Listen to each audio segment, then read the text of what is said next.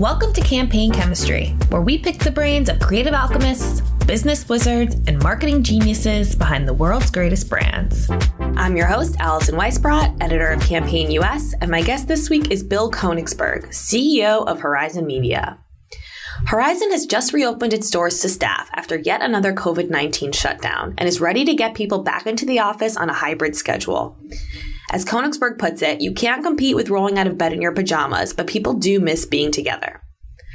Koenigsberg is at the helm of Horizon as it navigates a complex and shifting media landscape for clients, from the end of cookies to the rise of the metaverse to all things shoppable commerce.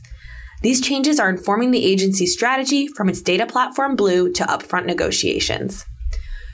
In this episode, Koenigsberg also talks about how Horizon is helping clients navigate the crisis in Ukraine and where he sees growth coming from in 2022 and beyond. Hi, Bill. Thank you so much for joining me today. How's it going? Hi, Allison. It's going pretty well. It's a beautiful day here in New York City. I know you're here as well, so that's nice. And we're busy, which is great, and I'm healthy. So what else do I need to ask for? Sounds good. Can't complain, right? And you're in the office today, right? You were just telling me a little bit about your back to the office plans. Yeah, we opened up this week again. As everybody, we've had starts and stops. We opened up this week, and we're currently on a cohort basis. So each day, 3 days a week, we have certain groups come in to collaborate with each other. Office in New York here holds 2,000 people. We'll probably have, during the course of the next 3 days, 800 come in. So it's exciting. And I'm feeling that people have this thirst to kind of come in and refuel off each other. And Zoom fatigue has set in. So I think everybody's happy to be in an open environment and get to collaborate with each other.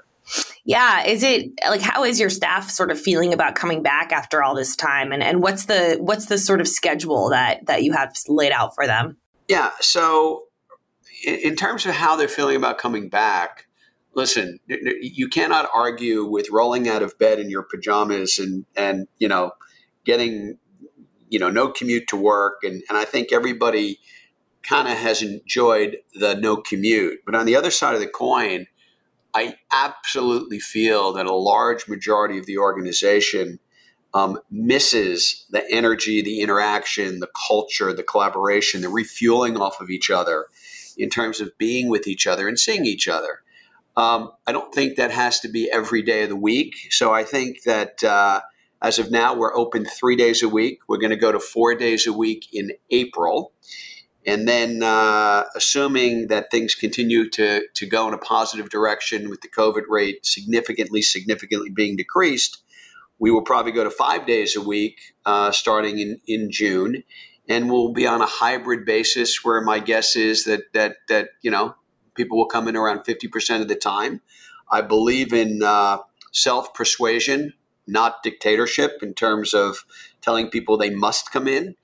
But I think you've been to our offices and they're just beautiful and just a wonderful place to collaborate. And I think that people will want to come in, and we're going to create more in-office events to continue to create inspiration and excitement. So people will come in and get to meet their coworkers. Over the last 2 years, we've hired so many people that haven't met each other. Mm-hmm. And culture was such a big part of Horizon's DNA, and a big part of that culture was our space that we created here down in Tribeca.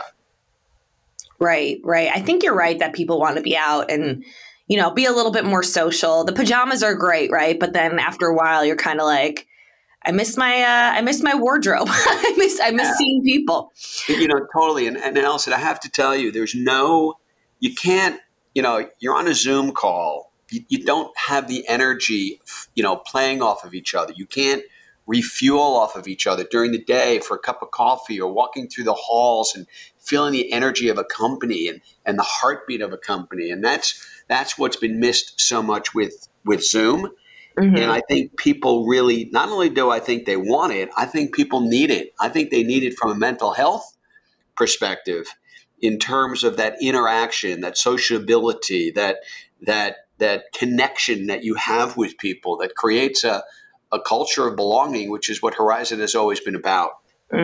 For sure. So I guess talk about how, as CEO, you've been able to maintain Horizon's culture through the past couple of years, and then how you see it evolving as it becomes more of a hybrid style of working. Yeah, that's a great question, and I have a great answer. You may or may not know this. I think a lot of people in the industry, this kind of got around. First of all, go back to March 2020 when the world fell apart, and nobody knew what the future was going to be. Economy shut down. Advertisers completely battened down the hatches, went off the air. 50% of our business kind of stopped for several months. And we were in some really, really, really scary, dark, unpredictable times. And I decided right then and there that, number one, I was going to put people before profit, and we were not going to terminate anybody, regardless of the situation. And as you knew, like a holding company competitors terminated thousands of people. Mm-hmm. And I made a bold statement early on that we weren't going to do that, and that we were going to weather this storm together. The second thing I did was I started to write a Bill Daily. Every single day at 5:30, I sent a note to the company that talked about what was going on inside our walls, some of the things that were going on outside of our walls. I celebrated what positive effects we were having on our clients. I celebrated anniversaries and babies being born, and I ended each Bill Daily with an evening thought of inspiration because we were in some really, really dark times. And I have to tell you, as the company had been growing and growing and growing, one of the things that I was frustrated about was losing touch with the masses of the organization. And all of a sudden, I started sending out these Bill Dailies, and Alice and I have received hundreds and hundreds and hundreds of emails back in those early days, just people connecting with me. And I started to receive emails of my employees' parents connecting with me about how wonderful this is. And I, for a period of just about 2 years, every day 5:30, I sent out a Bill Daily. Now I've now reverted to a Bill Monday, but that was a way for me to keep the organization connected and centered and communicative and transparent and trust. And then obviously I held multiple town halls in terms of the state of the company and what we were doing and where we were going. And that little powerful email every night at 5:30, just became so much more powerful than I ever dreamed of. And it sounds simple, but to do it every day is, takes work. Mm-hmm. But the receptivity that I received, was just amazing. So that's how I kind of kept the company together. And then we did a whole bunch of things from a culture perspective. And obviously, not only were we dealing with the pandemic, we were dealing with the social injustice situation across this country. We were dealing with a ridiculously divided country from a political perspective. We were dealing with an economic meltdown. And so we tried really, really hard to have open forums and discussions and create, opportunity for those people who were really suffering through this, outlets for emotional support and help and communication. And, it was just some of the parts. And that's how we did it. And I think we've come out a lot stronger for it. Well, now we're in another dark situation, right, with what's going on in Ukraine. And I know Horizon is a U.S. company, but you must have some international global clients. How are you sort of talking to your staff about the situation, helping clients? Like how are clients reacting, and how is Horizon supporting them? So very timely question, obviously. And most of our clients are U.S. centric, but we do have a global network, Local Planet. We're the largest member of, and we do have an office in Ukraine. So our prayers and thoughts are with all of them. Obviously, that office is shut down, and what's going on over there.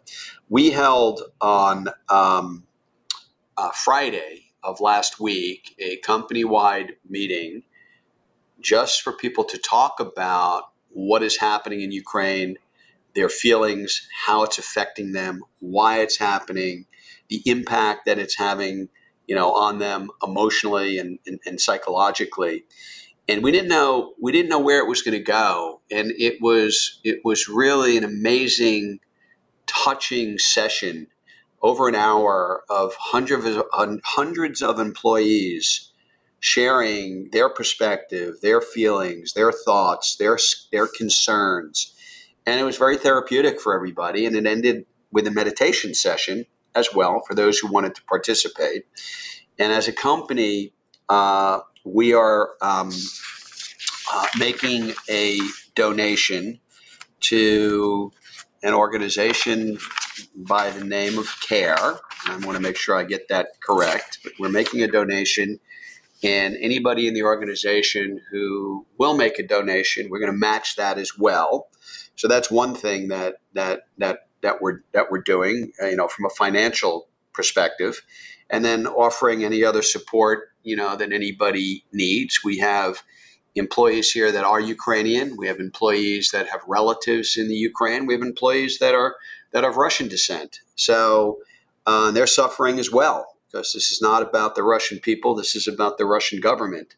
And it goes back to, Allison, caring, communication, listening, dealing with, an agency of belonging. And now, the outside world has come into the inside world of businesses. There's no more, leave the outside world at home. For those people who think that can be, it just doesn't happen, because what happens in the outside world affects your psyche during the day inside. So you have to provide support for all of these situations that come up. And I think we as an organization have done a really, really good job in terms of doing that. Right. And at the same time as supporting employees, you have to navigate almost like a crisis situation for clients, right? Like in terms of brand safety and where their ads are running. What has the reaction been from clients, and how are you sort of, helping them navigate the media landscape? So twofold. One is obviously sensitivity to being around news. And whether that's online or whether that's traditional linear, staying away from the news stories, because there's a negative connotation and you're seeing carnage and all of that. So one, guiding our clients in terms of environment from that perspective. And then, being very careful in the social world, both from a search perspective and a paid social perspective, in terms of brand safety and where we're showing up and environment, and just ensuring that we have all of our brand safety measures in place, so that situations like what happened with Applebee's. I'm sure you saw that on CNN with the split screen digitally, and the ad popped up right next to bombing, which was just someone was totally tone deaf on that. Just ensuring that doesn't happen. We also have fielded, a study among consumers with regard to how the current situation is affecting either their shopping habits or their feeling about brands in general. I haven't seen the report yet, but I'll be happy to send you a copy of it when you have it. So we're doing a lot of consumer research, consumer listening, understanding if there are going to be shifts in behavior, based on what's happening in the world today. Yeah. I mean, obviously no one wants to be the next Applebee's, right? That was a terrible placement, but what are you talking to your clients about supporting the news coverage, and the responsibility there in terms of having an economic model to support reporting on what's happening in Ukraine? So, keep in mind that most of these organizations that are reporting the news, whether it's CNN or whether it's Fox or whether it's NBC or whether it's CBS, we're spending a ton of money within those groups. So if the money is not necessarily going, to a CNN story, the money's going to Warner in general, which obviously supports the larger organization. So the money is still flowing. That hasn't stopped. And for clients who might be shifting out of news, they're not just taking that money off the table, they're reinvesting. They're reinvesting that money. So okay. I don't think there is I do not believe that there is a going to be a financial strain because everybody is pulling out of news, because that money is going to be replaced elsewhere. Mm-hmm. And I think, clients, do want to support journalism. There's no doubt about that. But, you don't want a very upbeat ad or comical ad, or lighthearted ad, appearing right next to or right out of an adjacency where, you're seeing a building bombed out and you're seeing children, slaughtered. Yeah. You just can't do that. No, for sure. So let's shift gears a little and talk about the evolving media landscape, which I know Horizon is navigating every single day. We have cookies are being deprecated in Chrome. We have mobile ad IDs disappearing.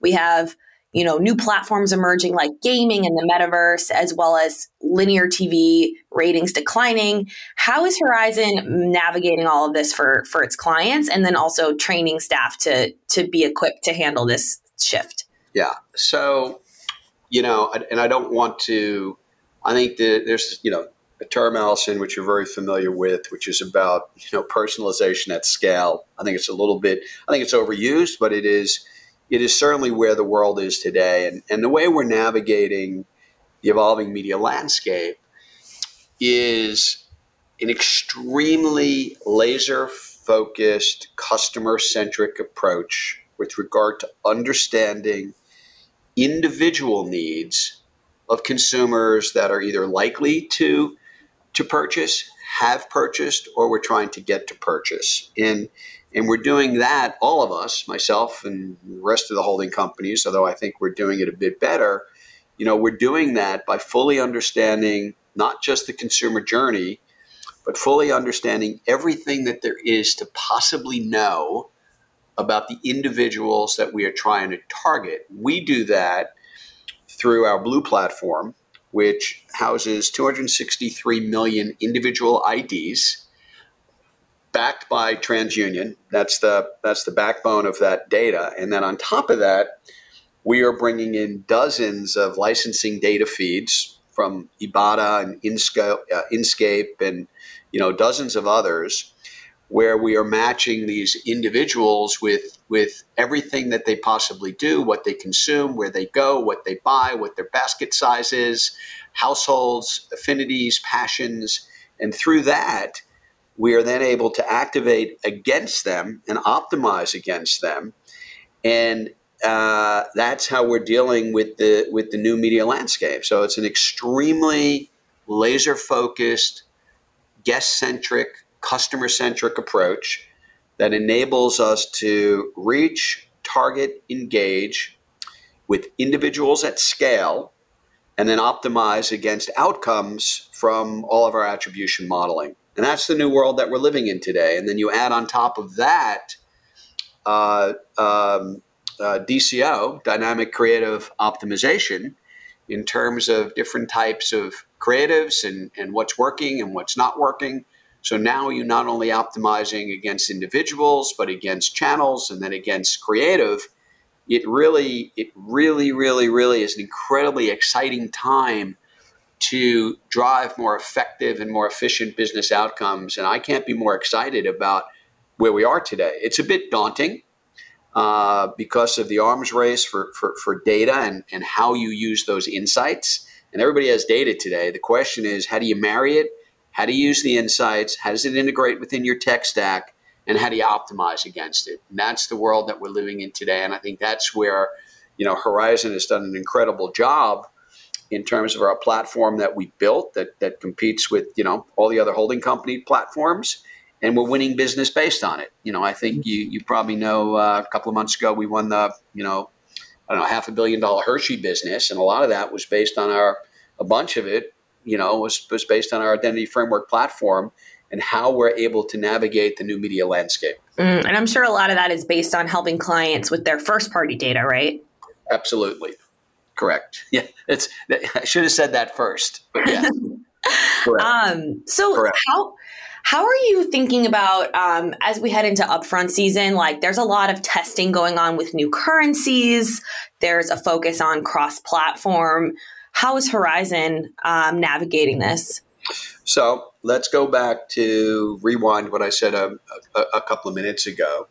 It's all about understanding the individual consumer, what they're consuming and where they're consuming. And obviously that has created a shift from, traditional linear into streaming and connected TV and, following the consumer in terms of their consumption habits. So, with the consolidation that's taken place in the industry, you're still going to market and doing a deal with, all of NBC Universal, but the dollars are shifting in lots of different places in that upfront process based on the knowledge that we now have about where are the best places to reach these individuals. So that shift has taken place. I think the second shift that is happening in the upfront, because of this real-time data that we are able to, garner minute by minute and every day, a lot more flexibility needs to be built into the upfront so that we can optimize and make moves, and we're not locked in. So flexibility is another one.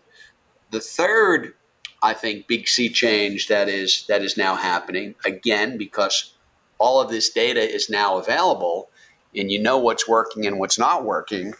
I think Horizon has been on the forefront of business outcome guarantees with our media partners, where we are no longer, used to place hundreds of millions of dollars and you'd get, guaranteed impressions back. Well, you know what? We don't want guaranteed impressions back. We want guaranteed business outcomes back. I want to drive a certain amount of people into Burger King restaurants. I want to drive a certain amount of people to get quotes for Geico. I want to drive a certain amount of people to buy a Peloton. So with all the data that's available today, we are working very, very hard and deep with our partners to structure deals that have guaranteed business outcomes connected to them. So that's a new area where the world is going. So shift in consumption, flexibility, business outcome guarantees, are all changing the way we go into the upfront marketplace. Right. And I know that the networks are really leaning into this as well, right? Because it's a marketplace issue. It has to be delivered by both sides. How would you say the networks are doing on this front in terms of enabling these types of outcomes? And then how is that changing as consolidation takes place in the landscape? We have Warner Discovery.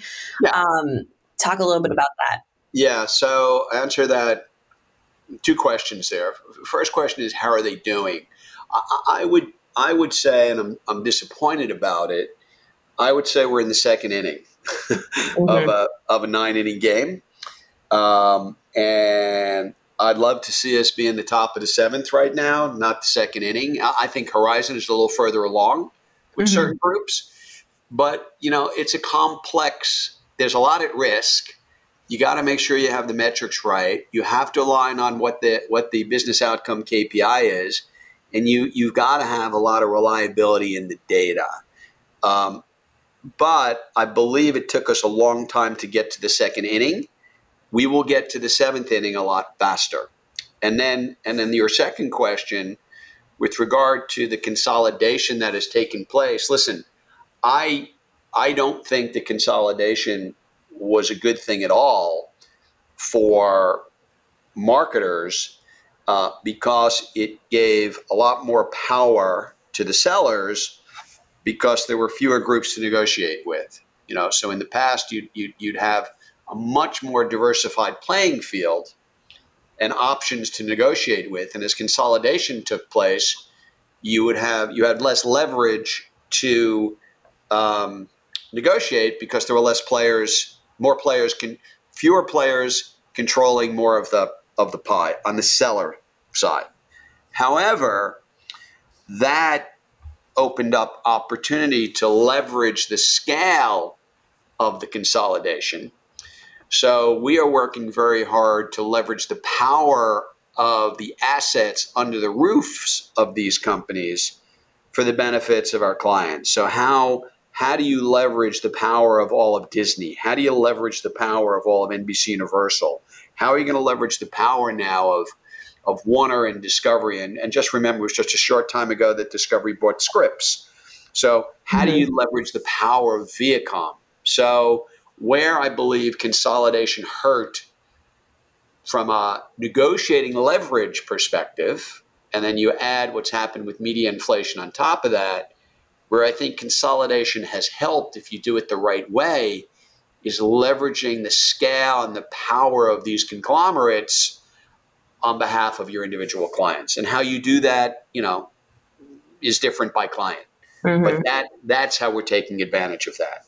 So would you say it's clients are in a more difficult position now, as they sort of learn how to work with the networks, but, have fewer negotiating levers? No, I don't think clients are in a more difficult position. I think that clients who have the right partners, and I'm talking about agencies like ours, have an opportunity actually to take advantage of what's been going on in the marketplace if you do it the right way.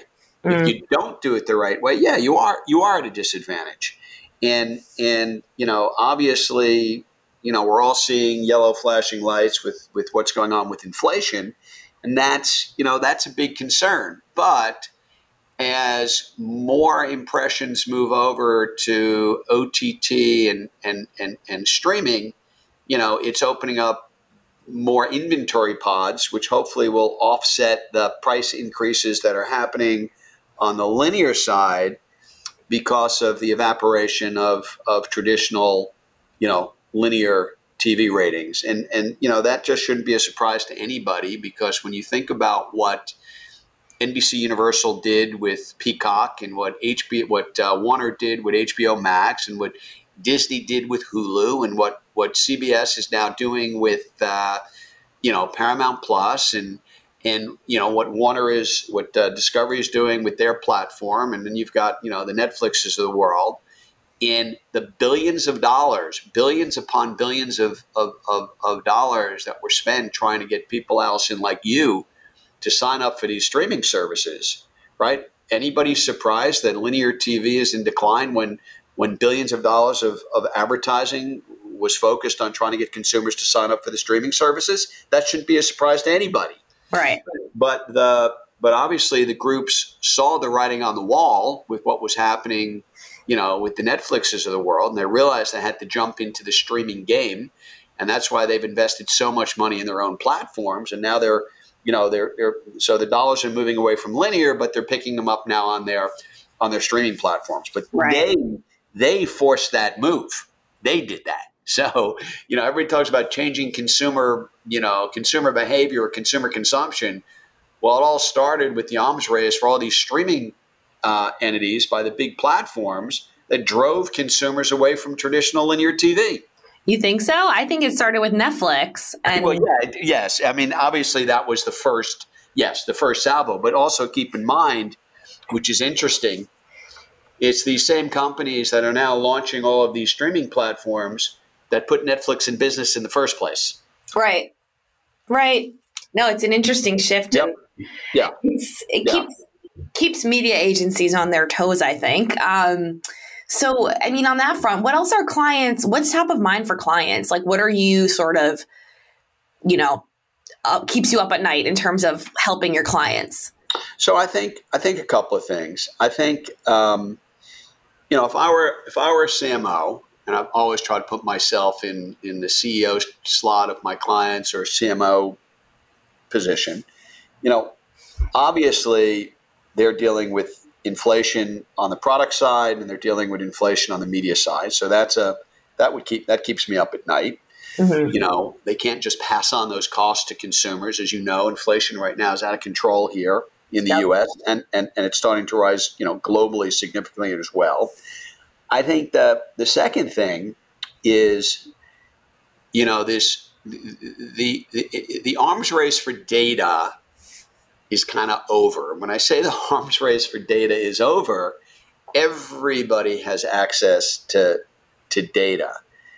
But the arms race for how you integrate that data and how you turn that data into actionable insights and act on that data in real time is something that CMOs are significantly focused on. And because of that, you got to move really fast. So speed to market is critical. And I think that keeps CMOs up at night. You've got to be able to pivot. You've got to be able to move quickly. So I think that's an area that is critical. And then where is their role in the new metaverse, and where is their role in Web 3.0 and their position with the NFT world, and how do they monetize that, and how do you integrate into this augmented reality metaverse world and take advantage of it, and understanding where their role is and how they want their brands to behave. So to me, those things are front and center in terms of what CMOs are thinking about today. And in terms of the metaverse, like, is that something that you're really starting to, get your hands dirty with at Horizon, or is it still sort of like in the hype phase, testing? No, it's here. It's not in the hype phase. and I think you're going to see, we're going to see, I think, an explosion of wearable products that will take consumers into the metaverse, and how millennials and the next generation choose to actually shop through that platform, how they start to experience, events and tourism and travel. It opens up a whole new world of opportunity. And the other thing, and this goes back to your question about CMOs, is everything today, even though brand is critically important, no doubt about it, but everything today also is creating shoppable experiences. And the metaverse will create a very shoppable experience. So no, it is. We're starting to make recommendations to our clients. We actually, had a really cool strategic meeting the other day with a client. It was all about the metaverse and how they should be leaning in and where there might be opportunities. So it's here. It's not hype. It is here today. And clients, absolutely have to start to focus on, what their position is in that world. It's not going away. Yeah. I mean, to me, it seems like the early days of the internet or the App Store, right? Like, this is a major thing that's coming. We don't know exactly how we're going to navigate it, but it's happening and we need to be in it. Yeah. And you think about how the social platforms have morphed to, they're all shoppable experiences today. And originally social platforms were about communication, right? Mm-hmm. Now they're about shoppable moments. Yeah, for sure. So given all that's changing right now, like, where do you see growth coming from for Horizon and then for media agencies in general? So I see growth coming in a bunch of areas. Obviously, in data and technology, even though certain clients are insourcing that, I think agencies can be critical partners in terms of data, technology, identity frameworks, which is what I kind of talked about earlier that we're doing. I think there's huge opportunity in both e-com, and e-com is becoming a much, much bigger piece of what marketers are looking at with the Walmart platforms and Amazon and Target and Costco, and more and more big retailers will be setting up these storefronts, and so e-com is becoming a much bigger play, and how marketers navigate that world and how they optimize in that world and how that integrates with the rest of their full funnel omnichannel planning. We talked about the metaverse, which I think is a big opportunity. I think that creating experiences and experiential is going to come back in a really big way, and whether that's in an augmented world or whether that's in a real world, I think that is going to come back in a big way. Social commerce is also growing from a very large perspective, and DCO is a big area of opportunity, and I don't want to shortchange the whole multicultural arena either. In terms of marketers, we talk about, we started out this whole conversation about marketing to individuals. And I think marketers continually need to focus on environments that speak to individuals. And, we talk about all kinds of diverse groups and micro segments and macro segments. And I think clients can do a better job of speaking to these diverse groups in their own environments. And obviously we're shifting a lot more money into diverse environments, again, because that's where consumers are, and that's where we need to meet them, and that's where we need to engage and speak with them. So I think that's also a big area of opportunity. I don't think there's any shortage of opportunities. That's good. Yeah. I mean, on the multicultural point, a lot of the agencies sort of woke up to this issue last year in terms of creating diverse media investment strategies. How big of a focus is that for you going into the upfront this year and just in general? So let me just back up for a minute, because I think, we have a huge multicultural group, one of the largest in the country. And years ago, we embarked on what we call Project Embrace. And Project Embrace was both meant to be strategic and educational about helping our clients better understand opportunities within diverse communities and how they need to embrace them from a marketing perspective. That's why it's called Project Embrace. And that has, the result of that has been a shifting of dollars into more minority targeted, minority owned, multicultural, diverse platforms, which are all, the big conglomerates who we negotiate with in the upfront, get a nice slice of that pie. But then there are a lot of other, the Byron Allen properties that some are black, some are black owned, and some are black targeted. But supporting minority owned media is also critically important. You talked about earlier about journalistic support financially. We think it's really important to also support minority-owned media and keep them alive and help them flourish and help them grow, because those audiences are very important to us. So there have been a lot of shifts in terms of how we're allocating dollars. That also affects the upfront. Now, again, you talked about consolidation. So some of these groups have a lot of minority targeted properties, so they're still getting the dollars, but they're being allocated differently. Yeah, and it's also about sort of like finding diverse media properties and funding them in a way that they can compete for client dollars, right? So, yeah, I believe that there's going to be a minority-owned upfront this year, which I think is fantastic. I think it's great. Well, any other predictions for the year ahead that you have? Well, I've been saying for the last 3-4 months, the only thing that's predictable is unpredictability. It's true. In the world that we're living in. But I think, some of the things that we talked about today, I do think that we're going to see the acceleration of social commerce, the metaverse, how clients lean into NFTs. So I think we're going to see more of that.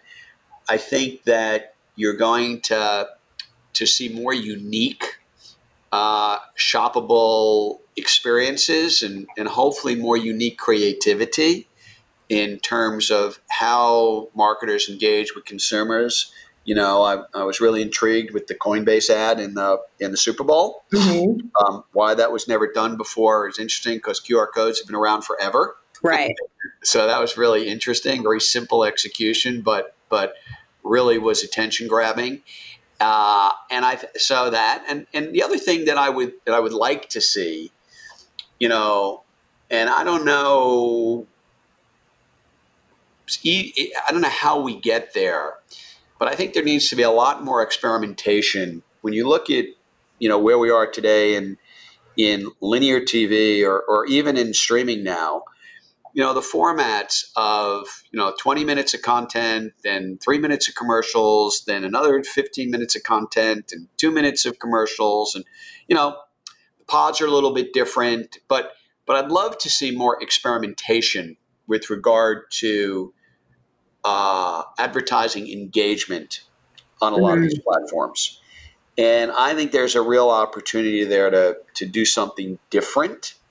And I predict we probably will see some different ways that some of these entities are using their platforms from a content programming perspective and advertising integration. Yeah, well, I think that's needed as well. Yep. Well, Bill, thank you so much for joining me. It was great to chat. Thanks again. Well, I love the questions. It's, Allison, obviously a fascinating world that you are at front and center. You have a front row seat on it with what you do day in and day out. And I really appreciate you asking me to join you this morning and give you a little bit of thinking about what's on my mind. So thank you so much. Thank you. That's all the time we have for this week. Thanks for listening, and we'll see you next week. If you like what you heard, please subscribe to Campaign Chemistry on Spotify, Apple, or wherever you get your podcasts.